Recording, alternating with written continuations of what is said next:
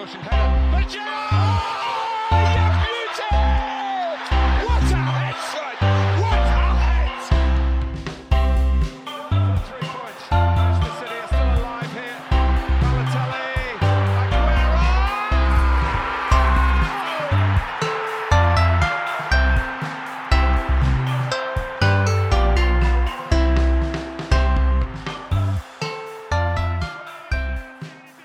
Ladies and gentlemen of Corner Kick fam, welcome back to the Corner Kick podcast, where normally we like to begin by talking about the play on the pitch and maybe some lighthearted news stories in the soccer world. But today we have to start with a pretty distressing story coming out of Championship club Wigan. I think most casual soccer fans will know them from their 2013 FA Cup victory over Manchester City, and being managed by former Everton coach Roberto Martinez, now the current Belgian coach.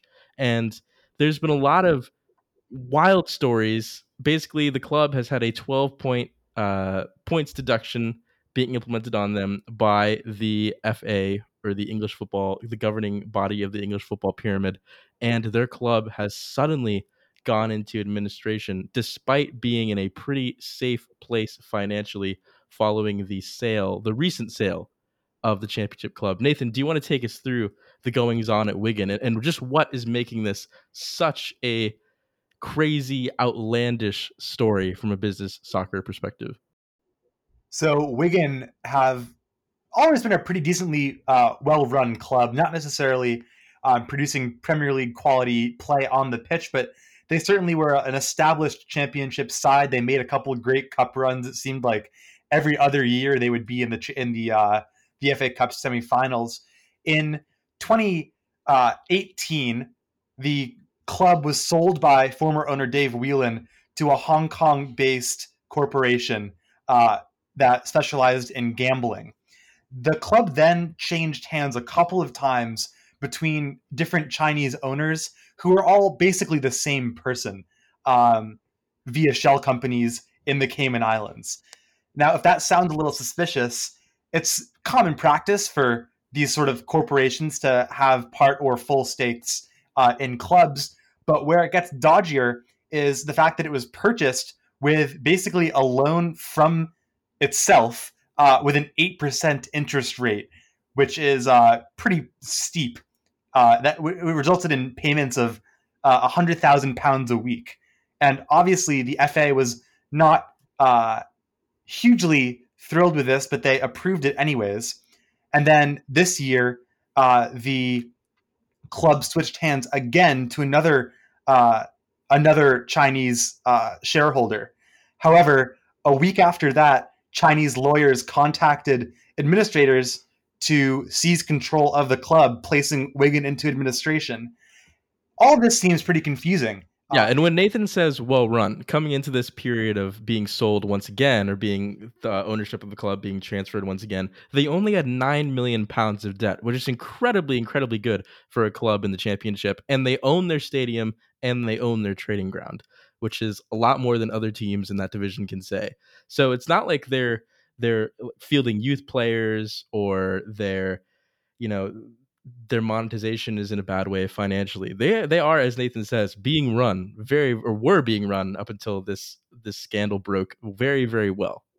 Meanwhile, Wigan on the pitch this season were not in the relegation zone, but certainly not challenging for promotion, sort of languishing in the lower mid-table area, when all of a sudden they get put into administration, which carries with it an FA fine of being docked 12 points. All of a sudden, Wigan have gone from being an established championship team to possibly facing relegation. Now, this is pretty puzzling, but remember how their former owners were a gambling company, or a company that was run by a gambling company? Well, in a video of the EFL's president, Richard Perry, he states that he heard a rumor that there is a massive bet placed on Wigan being relegated, and the bet was placed in the Philippines. It seems to me that it's far too big a coincidence that a gambling company would place the club into administration, a club that wouldn't have been relegated, and putting them in the relegation zone by virtue of them being in administration. It seems to me that like it's entirely possible that there are some dodgy business going on that are set to make a few people a lot of money behind the scenes and totally screw over this very well run football club.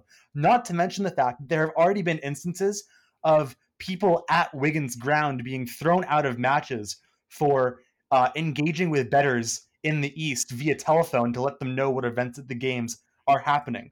So it does seem to me like gambling companies have a really strong grip on Wigan right now, and whether or not Wigan are able to stay in the championship next year will be the result of a pending FA investigation. But it's certainly interesting to look at this in conjecture with La Liga's announcement this past week that they were banning any betting companies from sponsoring La Liga clubs. It seems to me like this is something that is very concerning for the soccer industry as a whole.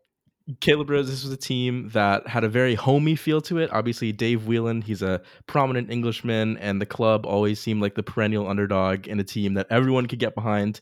I think that being exemplified by their just incredible display against Manchester City in 2013, when it was perhaps the greatest upset in FA Cup history, at least in recent memory.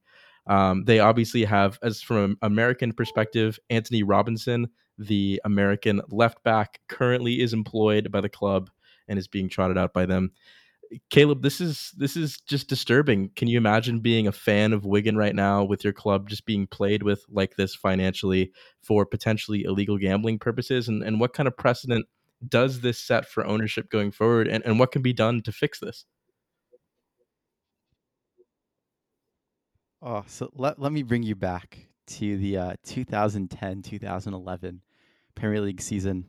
A young Caleb Rhodes had just watched Spain win the World Cup, sort of further enlivening his passion for the sport of soccer. And so he decides to play Fantasy Premier League for the first time. And after doing some research, he decides to purchase the then young Charles Nzogbia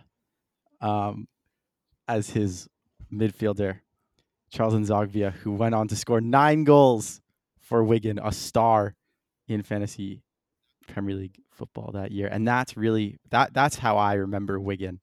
And it's certainly Charles Nzogbia is probably tearing up hearing this story. But like literally it's just nuts. I mean, so the guy who bought it, this guy Ao Young, along with his partner, this guy Stanley Choi, who's a high stakes poker player, they claim that, so they bought the club. They started initiating the buying of the club on June 4th and didn't even take control until June 24th.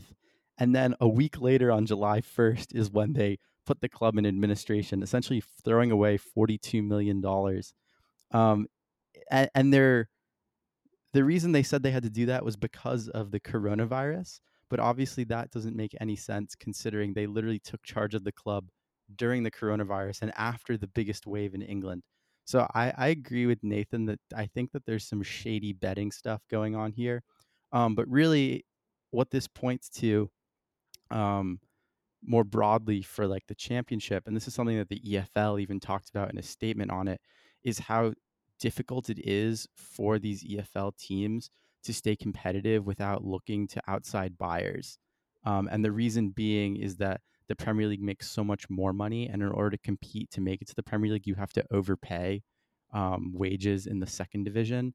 And so as a result, there's a pressure on clubs like Wigan, who fell out of the Premier League kind of before the big money, the really big money era, before this NBC Sports deal, to look for people to give them money. But a lot of the time, it's not actually good money.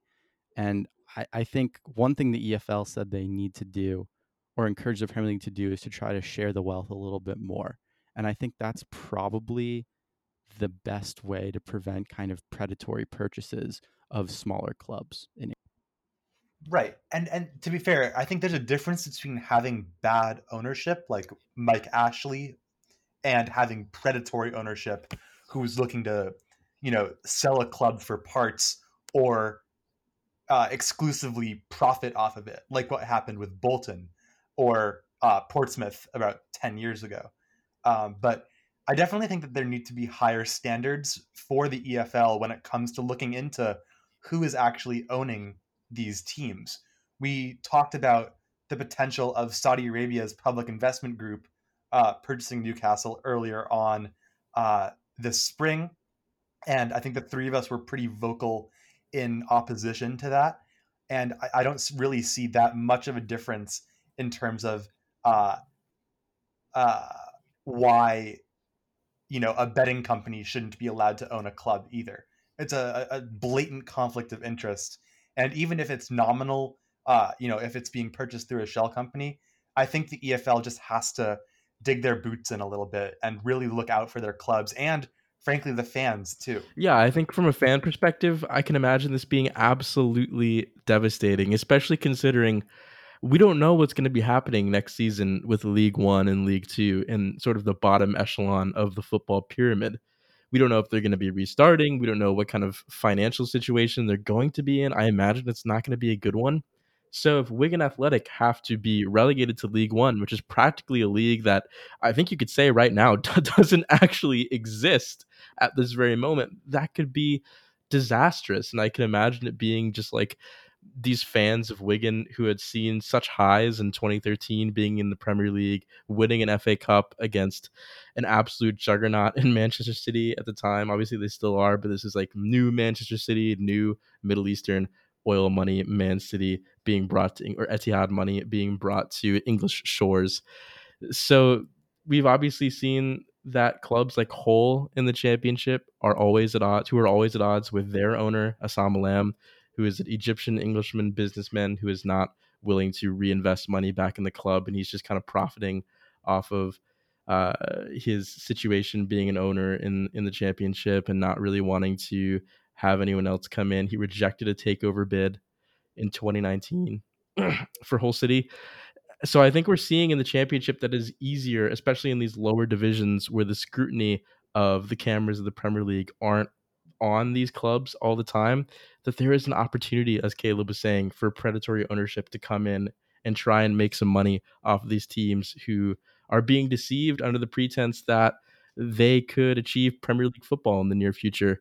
And I think, like Nathan said, there needs to be something done immediately, like now, in order for this to not happen, especially in the coronavirus era of finances. Yeah, it's tough. I mean, I can't even begin to imagine what a Wigan fan who's, had to deal along with the rest of the world with like the horrors of coronavirus pandemic, and then to have, the championship season come back and perhaps seeing Wigan play brings just like a little bit of happiness to your life. And now to have it just like completely torn away from you. Like I can't even imagine how devastating that would be towards your whole sense of any goodness in the world. Yeah, I mean, this is just, I just can't imagine. I feel so terrible for these Wigan fans. I can't imagine what they're going through. And like, I can imagine just like the soul of their club has just essentially been ripped out from. Yeah, I mean, this is terrible, Nathan. This is terrible. And it's unfortunate that it's happened in like such a predatory manner. I don't keep meaning like to harp on that word, but it's just like, it's the truth of what's been happening. And I think, this really raises the question about the role of gambling in soccer as a whole, because, prior to La Liga's announcement this week, I hadn't really spent that much time focusing on the different ways that gambling affects the game of soccer. But obviously there's, so the sort of over influence, which comes in the form of match fixing, or, betting companies sponsoring teams like Wolves, or the Everton sponsorship with SportPesa, et cetera. But also you have things like FIFA's Ultimate Team, which is a form of gambling via micro transactions. I think about like, sorry to interrupt, but I think about like Wayne Rooney's number at Derby being the number 32, and the fact that that club is sponsored by a betting company called, I believe it's 32. Yeah, Bet 32, which is just, that's as blatant as you can possibly get. Yeah, and it's not this isn't something that's particularly new. I mean, betting has been around. Sports betting has been around since the end of the amateur eras in sports in the first place, and the great Real Madrid teams of this millennium were sponsored by Bwin and whatnot. And frankly, I mean, even I have bet on soccer before on on legal markets before, because that's just it brings that's just the way of the world. But it's such a lucrative industry that we're seeing the rise in betting sponsorships that really we haven't seen before. And so La Liga's sort of statement this last week that will ban betting companies from having this sort of overt influence on La Liga teams, I think is groundbreaking, because it's they're the first, or at least the largest league to make such a concrete statement against Yeah, I mean, the influence of betting I companies like think that. I'm honestly okay with like betting companies sponsoring clubs, but I think it's different when you have like a casino company that owns a club. Like I think that's where the conflict of interest is brought into like sharpest relief. Um, yeah, I also think that, I mean, Americans have only had like really legal sports betting kind of in recent years, but like sports betting is very ingrained in Europe, and like betting on soccer especially is very ingrained. Like nobody will ever forget that guy that put like $100 or something on Leicester that were like 1 to 5,000 to win the league, and it turned into some huge payout. So I think it's just like, to an American audience, all of this, the idea of sports betting is probably still a little bit strange. But I think it's only really bad when you have like a literal betting company owning a club, because then that's when things get much dicier than when they're just sponsoring a team. We will keep you guys updated on the situation. Our hearts are with all of you Wigan fans out there who may be listening to this. And if you're not listening to this, we just wish Wigan well. And it looks like Wigan ministers of parliament have called for an investigation into the situation going on at the club right now. So we wish everyone, Wigan fans and Wigan staff, Wigan players, well going forward. But Nathan Strauss, there is another big story in English soccer going down tomorrow, this Sunday. It is your club, Arsenal, going up against, once again, its mighty North London rivals in Tottenham Hotspur. The storylines are ripe coming into this one. Obviously, Spurs have just drawn 0-0 with Bournemouth, a result where they couldn't register a shot on target over 112 minutes of soccer, 12 minutes being added on to the 90 minutes of boring play we already saw from Jose Mourinho's team. And last time we spoke about Arsenal, we were speaking about maybe some of the concerns creeping up in the team, but they have been riding high ever since that loss at Brighton. Nathan, what are you anticipating for this North London derby, the first to be played behind closed doors? I mean, there are just so many excellent storylines going into this match. It's the first time Arsenal will face Jose Mourinho in a North London derby. It'll be the first time Arsenal will play at the new Spurs stadium, at Tottenham Hotspur Stadium, in a North London derby. Not to mention the fact that this is probably a season-defining game for both of these teams. Arsenal are a point ahead of Spurs right now, and looking at Spurs' remaining fixtures, they have Newcastle, Leicester, and Palace, while Arsenal have a pretty similar run of games in Liverpool, Villa, and Watford.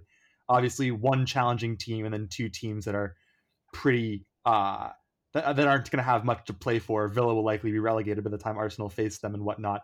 But this is also just an incredibly even game. Like 538 gives Arsenal an 38% chance of winning this one, and Spurs a 36% chance of winning this one. The betting lines are pretty similar as well. Neither team is actually a significant favorite, with Spurs being plus 165 and Arsenal being plus 155. So again, just an incredibly evenly matched game. But Nick, you're right in that the forms of these teams could not be more different. Arsenal having won 4 of their last 5, with the one exception being a draw against a good Leicester team when Arsenal had been reduced to 10 men.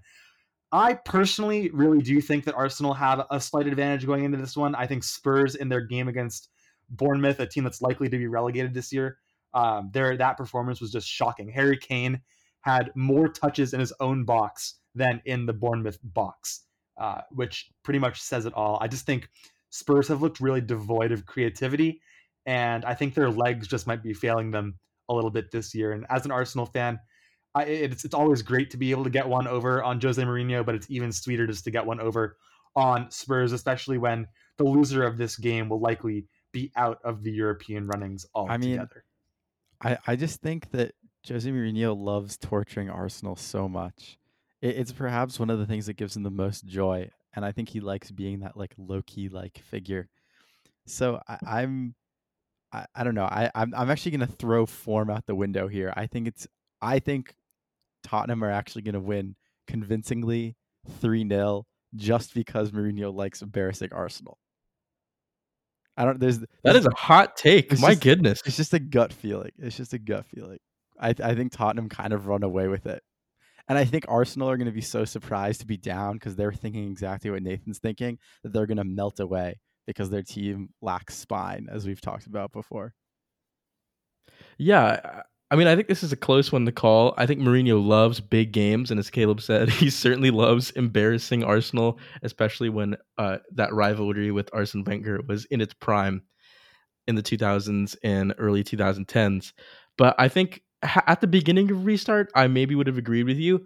But Tottenham have sort of deteriorated since that 1-1 draw at home to Manchester United when they looked at not free-flowing attacking best, but at least had some semblance of an attack. They have been an extremely blunt instrument in the past few games. I think not being able to register a shot on target against a side like Bournemouth, who concede so many goals and are mired in a relegation battle, I think that's pretty embarrassing, to be honest, especially with a player like Harry Kane. You have players like Lucas Moura coming off the bench who we know have goal-scoring prowess, Heung-min Son as well. I think, as we stated in our last podcast, Mourinho just is not getting the best out of his star players, and he's not cultivating a really good relationship with them enough so that they feel confident enough to perform. And this is a derby in which confidence alone can get you across the finish line. It's very much about emotions. We know that there won't be fans, but these two clubs will certainly be feeling it. And I just think Spurs are in such dire straits as far as going forward. Maybe they're getting a little bit better at the back. They have accumulated, I think it's 3 clean sheets in a row right now, and they're looking like they're adopting a little bit more of a Mourinho low block defensive shape. So that might be good as far as defending the Arsenal front three. Arsenal plays in the 3-4-3, so that might be beneficial in terms of making the game narrow for the Spurs attack. But I just don't know if there is any Spurs attack for Arsenal to be concerned about. Right. And I think that even though Spurs have looked better in defense, I do think that Arsenal looked, for 45 minutes of the game against Leicester, Arsenal looked excellent. I don't know if either of you were watching it with me at the time, but Arsenal really could have scored 4 goals had it not been for Kasper Schmeichel basically standing on his head and saving. I think he ended up having 6 saves on the game, and Arsenal hit the post once as well. So I think it's going to be a really interesting battle because I do think the teams obviously know what's at stake, and the tactical battles will be interesting. But this is really a game that has the potential to define Spurs' season. And I guess you mentioned Bournemouth, and I know we don't actually have this. We haven't necessarily planned on talking about this, but it looks like we are pretty much solidified in which teams are going to end up going down this year. Obviously, Norwich were the first team to be confirmed to be sinking down to the Championship after suffering that loss. Today, Villa and Bournemouth are 7 and 6 points back of Watford and West Ham, respectively. And it would seem like the odds are stacked against them. And I was wondering, with knowing the sort of COVID impacted transfer market, who are some of the players that you guys think will be making the leap from these relegated teams to maybe more established Premier League teams next season? Oh, I mean, like, the list writes itself, I think. So for Bournemouth, like Fraser, obviously, Callum Wilson, Josh King, Aston Villa, Jack Grealish, Nathan Ake for Bournemouth. Nathan Ake as well. And then for Norwich, Buendia, Cantwell, maybe Timu Pukki gets a move to whatever championship team is coming up. I think those types of players are all prime for a move. I think as far as Norwich goes, I think they have a few players who I think could succeed in the Prem going forward. Todd Cantwell, the young English left winger, kind of center midfielder, left winger player. He reminds me a lot of Adam Lallana with a little bit more energy, who can maybe go forward and get a few goals. I actually wouldn't mind Liverpool picking him up as a rotational option in the midfield and front three if that was possible. A crazy stat about Norwich that I first saw on Twitter today, and now I'm confirming it as well. Own goal is the third highest scorer on their team. They only had 2 players score more than 1 goal this season, and that's Teemu Pukki and Todd Cantwell. So certainly it seems like the ultimate yo-yo club will be yo-yoing back down once again. Wait, But that's yeah, as such far a as other brutal players, stat. That's such that's a brutal. I mean, look at the game today against West Ham. The goals that Mikel Antonio scored, he got 4 of them, but they weren't like, it wasn't like an amazing performance by Mikel Antonio. It was just the fact that the Norwich defense just has no inability to defend anything like set plays, corners, even a ball being played in over the top. They were incapable of defending. So that team, I think, rightfully deserves to go down Wait, just how by do the pure lack of defensive nous. how did Antonio's goals compare to Raheem Sterling's like falling over header against Brighton? That was one of the weirdest goals that I've ever seen. It honestly seemed like a goal that would make me rage quit on FIFA. Like, I really don't know how to describe it other than the ball was up in the air, Sterling was on the ground, and the ball sort of just landed on his head and then trickled at a snail's pace across the goal line. And the fact that it was for his Dude, hat honestly, trick I don't mean made to it even sidetrack funnier. us, but that goal made FIFA 20 look so good. Okay. Because like the realism that FIFA 20 has now is just insane after that goal. Like, so EA had it right all along, and we the players are the ones who had it wrong. But gents, I think we should transition, as Nathan said, we should transition our gaze across the pond to Orlando, Florida, where, ladies and gentlemen, MLS is back. Or some of it. Some of it. Some MLS is back. If you're Nashville or Dallas, you might not be as back. I don't mean to laugh at these players getting coronavirus because that's obviously a terrible, terrible thing, and I wish them well. But I think, Caleb, it's MLS might not be perhaps as ready to be back as they had anticipated. Yeah, I mean, it's just kind of funny. I mean, wait, which teams have pulled out now? It's Nashville, FC Dallas, and Nashville SC. Yeah, I don't know. It's just I feel like once you can't establish the bubble appropriately, the whole thing is tarnished, right? I mean, like we spent a lot of time earlier during quarantine and stuff talking about when you have to put asterisks on things, and I think the MLS is showing that whatever happens here, we're just gonna we'll say, yeah, somebody won something, but it's total asterisk because they couldn't even keep enough of the players safe to have the teams. I don't know. It's just kind of hilarious.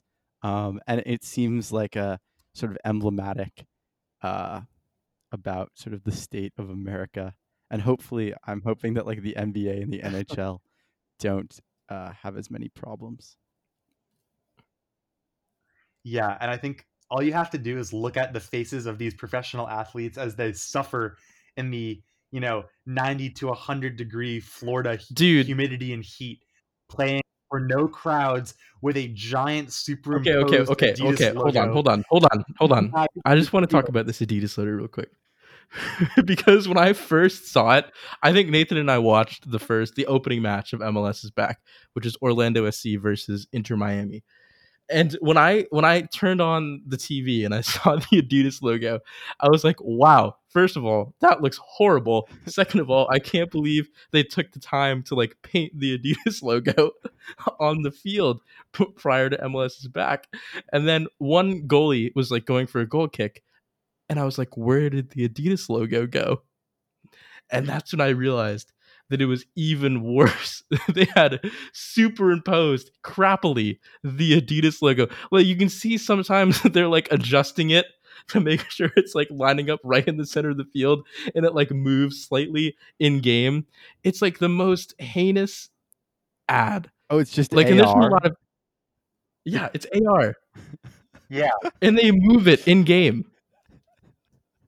They move it in game, but you can like kind of see that they're adjusting it like while these players are playing on the pitch. And like once again, not only is like MLS doing a disservice to its players by not keeping them fully safe, and as I said before, we don't mean to laugh at the plight of these.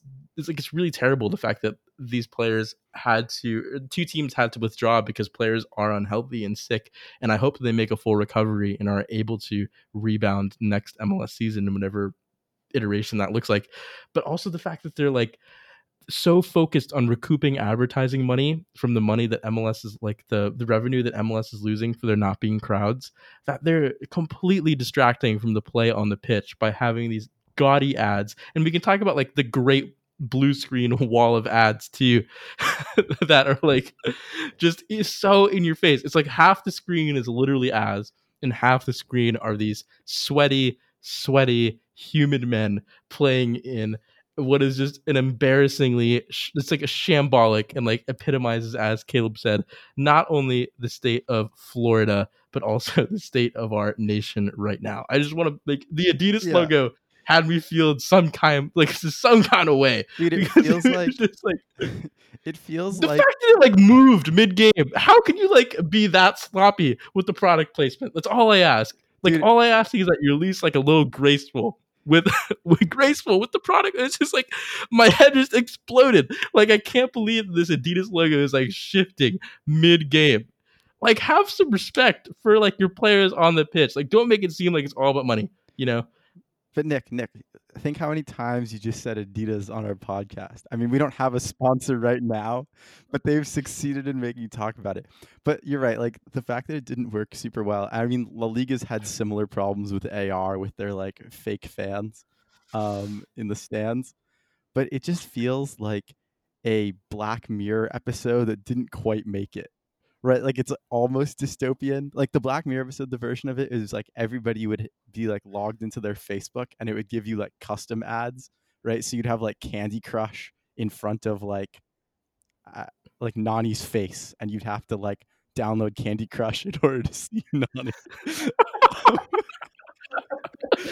Dude, but this is the thing. Like, I can't believe that I've just been sitting here saying like Adidas this whole time, and I guess they like tricked me into doing their job for them.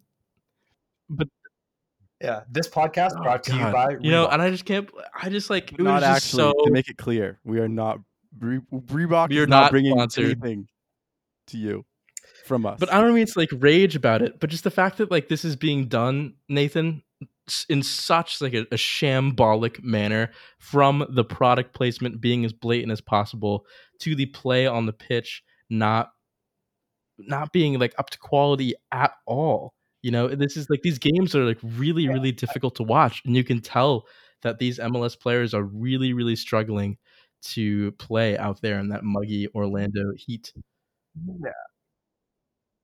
Yeah, and I think that it's funny. I thought you were going to say Miami Heat. There's so many things that went wrong. Obviously, it's not the MLS's fault that they happen to pick a bubble site that happens to be in the state with the highest rising rate of infection or infections per day in the country. But if you look at how the NWSL has done, and Men in Blazers had a great bit on this this past week. If you look at how the NWSL's Challenge Cup has gone in Utah, even though they had a team from Orlando pull out of the competition, theirs has actually been run incredibly well. The quality of play is incredibly high. Yes, it's being broadcast on CBS All Access, which just acquired the Champions League rights this week. But I would say that the NWSL, with far more limited financial backing, has put on a much better return to play tournament than the MLS has so far. From the MLS only streaming games on Twitter via streams that will cut in and out. For example, the Revolutions game stream cut out in the last 6 minutes of added time in a one room the other day. It's just like baffling. Like we're not trying to watch the Belarusian league here. Like we're trying to watch the MLS. Like this is an actual sporting league, and it's being put on in the same way that like a high school club tournament would be put on by like a community TV station. Like, I don't know. It's just really poor. And I think the optics are just so bad when you have teams dropping out left and right. And the fact that these teams are getting tested multiple times per day and getting their results within 2 days, while Florida's general public have to wait 5 to 7 days for test results. So there's just a conflagration of poor circumstances and actions that have led to MLS's back making See, me I don't wish know that what Caleb, verb if you you were were going for there, but whatever. Caleb, if you were an MLS player, how would you feel being kind of paraded out to in these conditions to partake in a tournament that is like so shrunk and now is just like has so many holes being poked into it? Yeah, I mean, if you just look at the results of the games that have been played so far, I think you can tell the MLS players are not feeling it. I mean, the first game, the 2-1 in the Florida Derby, if that's what they're calling it. Is there a name for that yet? The Orlando It's Miami, something like the like I knew it. It's something to do with like tussle. the Everglade event. That's probably better than whatever it's actually called. But like that was the highest scoring game. It was 2-1. It was followed by drab 1-0 wins for Philadelphia over NYCFC, and then the Revolution beating the Montreal Impact, and then a wonderful 0-0 draw today from the Sounders in San Jose. So I think even just in terms of like the product that is being pushed is just bad. It's like not good soccer. It's all under this haze of controversy and sort of poor execution. And like I don't know, it just doesn't seem worth it to me. Like I would just end it, honestly. I mean, I've never been an MLS fan, so it's not like I feel like I'm losing that much, but I don't know, it just seems that it is such a bad product. Nobody seems into it. I mean, a few weeks ago we were talking about how a lot of players were like really against being forced to go. It just seems like it's not actually what MLS wants people to think about when they think of the MLS. And I Yeah, think I'll put that's this their in main issue. right. I'll put this into perspective just a little bit. I went to Nashville SC's first game in MLS. It was a home game at Nissan Stadium in Nashville. And their attendance, they had, I think it was like 55,000 or up to 60,000 almost people attending this game. There was a lot of Atlanta United fans who attended because Atlanta United is a beast, a juggernaut in MLS, and they have a large traveling support.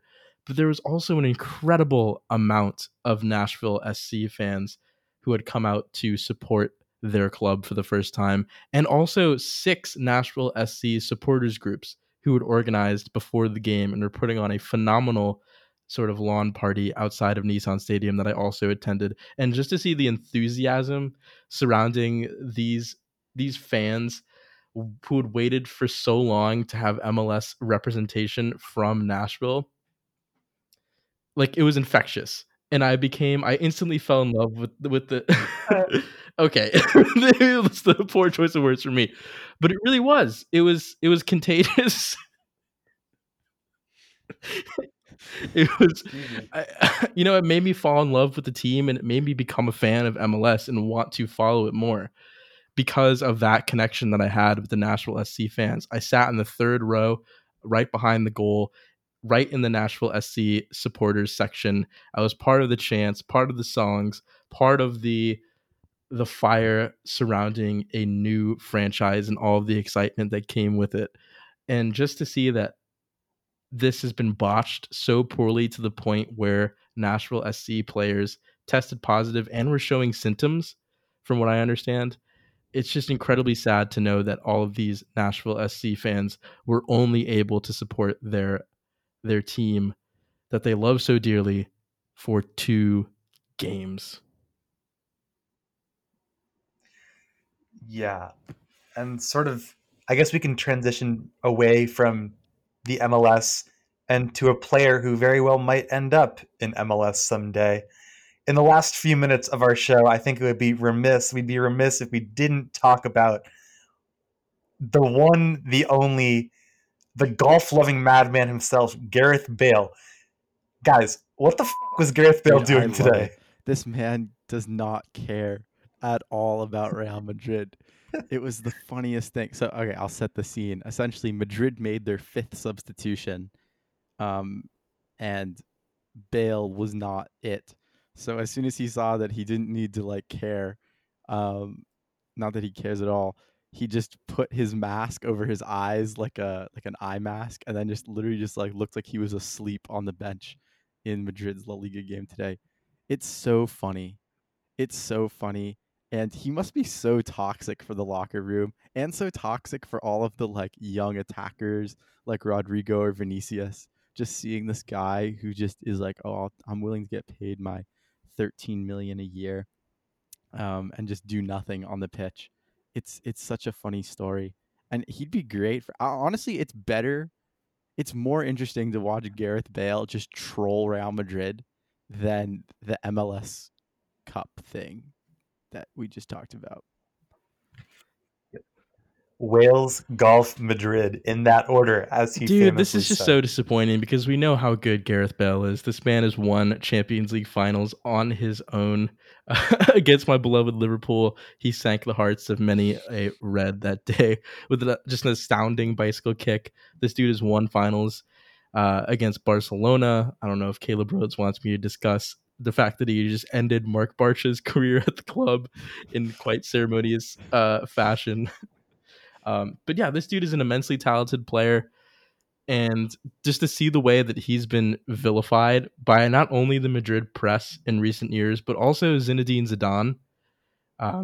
He has said some pretty inflammatory things publicly about Bale, so I can't imagine how their relationship is behind closed doors. In fact, in 2019, Zidane said, I wouldn't say we were best mates, to describe his relationship with the Welsh superstar. So I don't know. I just think I can't blame him, especially after the treatment that he's received in Madrid.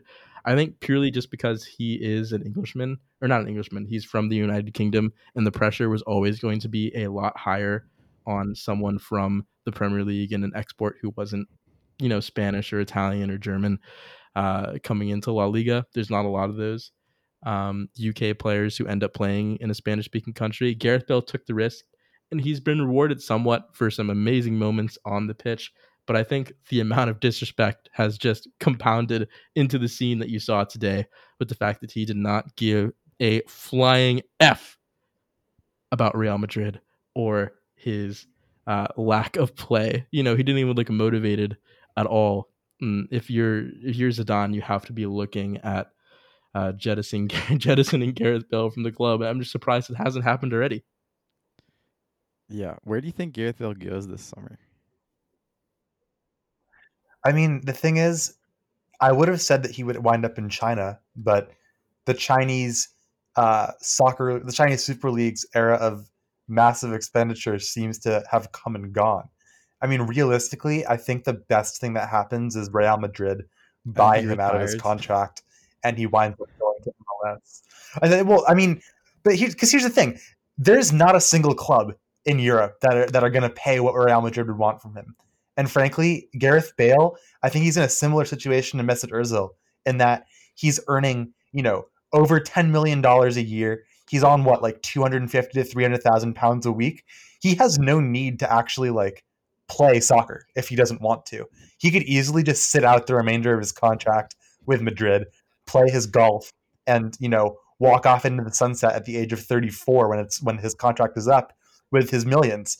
So if he wants to play, I do think that he would wind up maybe at Inter Miami or at another high-profile I don't know, team man. in the MLS. I think it's tough but just because MLS, like the brand MLS, like they're not looking for those players who are kind of knocking on the door of retirement anymore. I think we've seen the average age of designated players go down in recent years in MLS, and I think if you're an MLS club, you wouldn't want to take on the finances of someone like Gareth Bale right now. Well, I mean, we say knocking on the door of retirement because obviously, it doesn't look like he's too engaged, but he's only 30 years old. I mean, he turns 30. He turns 31 in a few days, so he's 31 years old. I mean, as far as bringing in well-recognized names, I actually think that he fits the target profile of a DP pretty well. I think he'd be a better signing for the league than Zlatan Ibrahimovic. I agree, but I just think you opinion. can't take the risk right now because look at the state that MLS is in. The fact that they're so desperately trying to recoup money for the league, like there aren't clubs who are going to be in the position to acquire someone like Gareth Bale.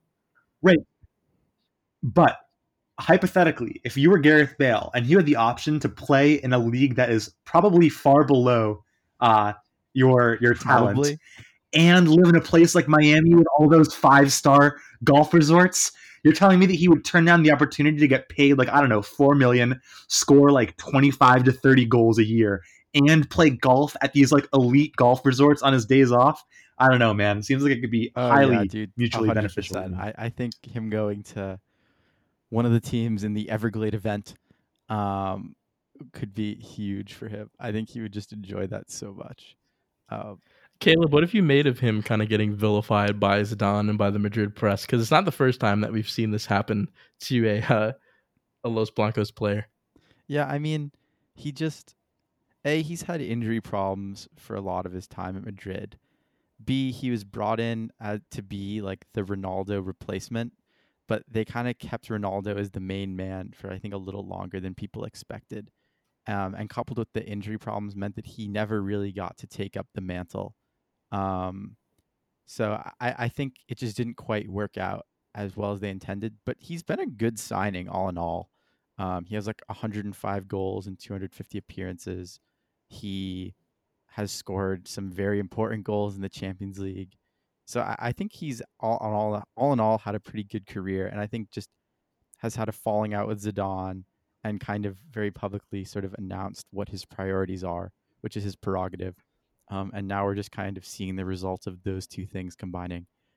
Nathan, when you said that he and Mesut Ozil are kind of similar, I was wondering, can you guys think of any other examples of like high quality soccer players that are just complete slackers? So, I know that there have been a few high-profile players who have come out and pretty publicly said that they don't really view their profession as anything but a job. I know Carlos Tevez, I think, was famously one of those who really viewed soccer as an occupation. Frankly, I think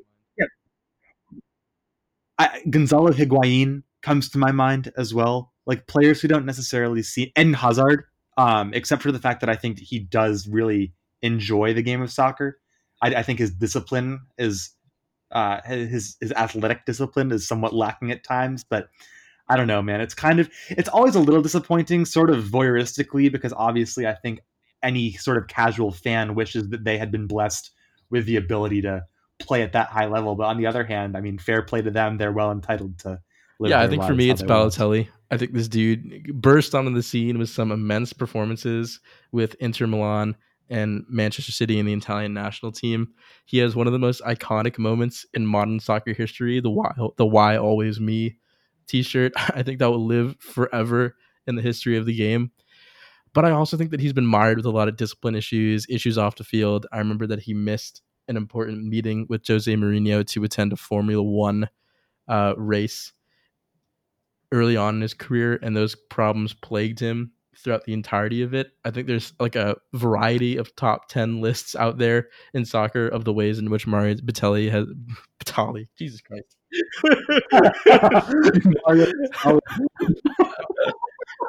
Oh, what a sweet finish from Batali there, assisted by Kevin Lasagna. For different reasons. Yep. Jesus. Okay. But yeah, I think you can find like a whole host of reasons as to why Mario Balotelli. God damn it! Why? you can tell that we're recording late here, ladies and gentlemen. Why Mario Balotelli's career has gone sideways. A lot of that being his own issues off the field, and I just remember the time that he like took a detour and like went into a women's prison for fun. I remember that was like one of those things that he did. He like blew up his own bathroom with fireworks in Manchester. He just did so many absurd things that took the public perception away from his talent on the field, and I think that affected him in the long run. Obviously, he's been the subject of some really horrendous racist treatment upon his return to Italy with Brescia. So I do hope him the best. He did wear the Liverpool shirt at one point, so I'm always going to support him. But yeah, I think that's like the classic example of a footballer maybe, slacking off a little bit too much and their extracurriculars getting in the way of their talent on the field. Fair enough. Yes. Well, anyways, I think that will wrap up our show for today. We will have another podcast coming up as there's some big news that's set to be revealed on Monday with the result of Manchester City's appeal. As for now, we've enjoyed recording this podcast. I've been Nathan Strauss. Caleb Rhodes. I've been Nick Vinden. And have a great rest of your week.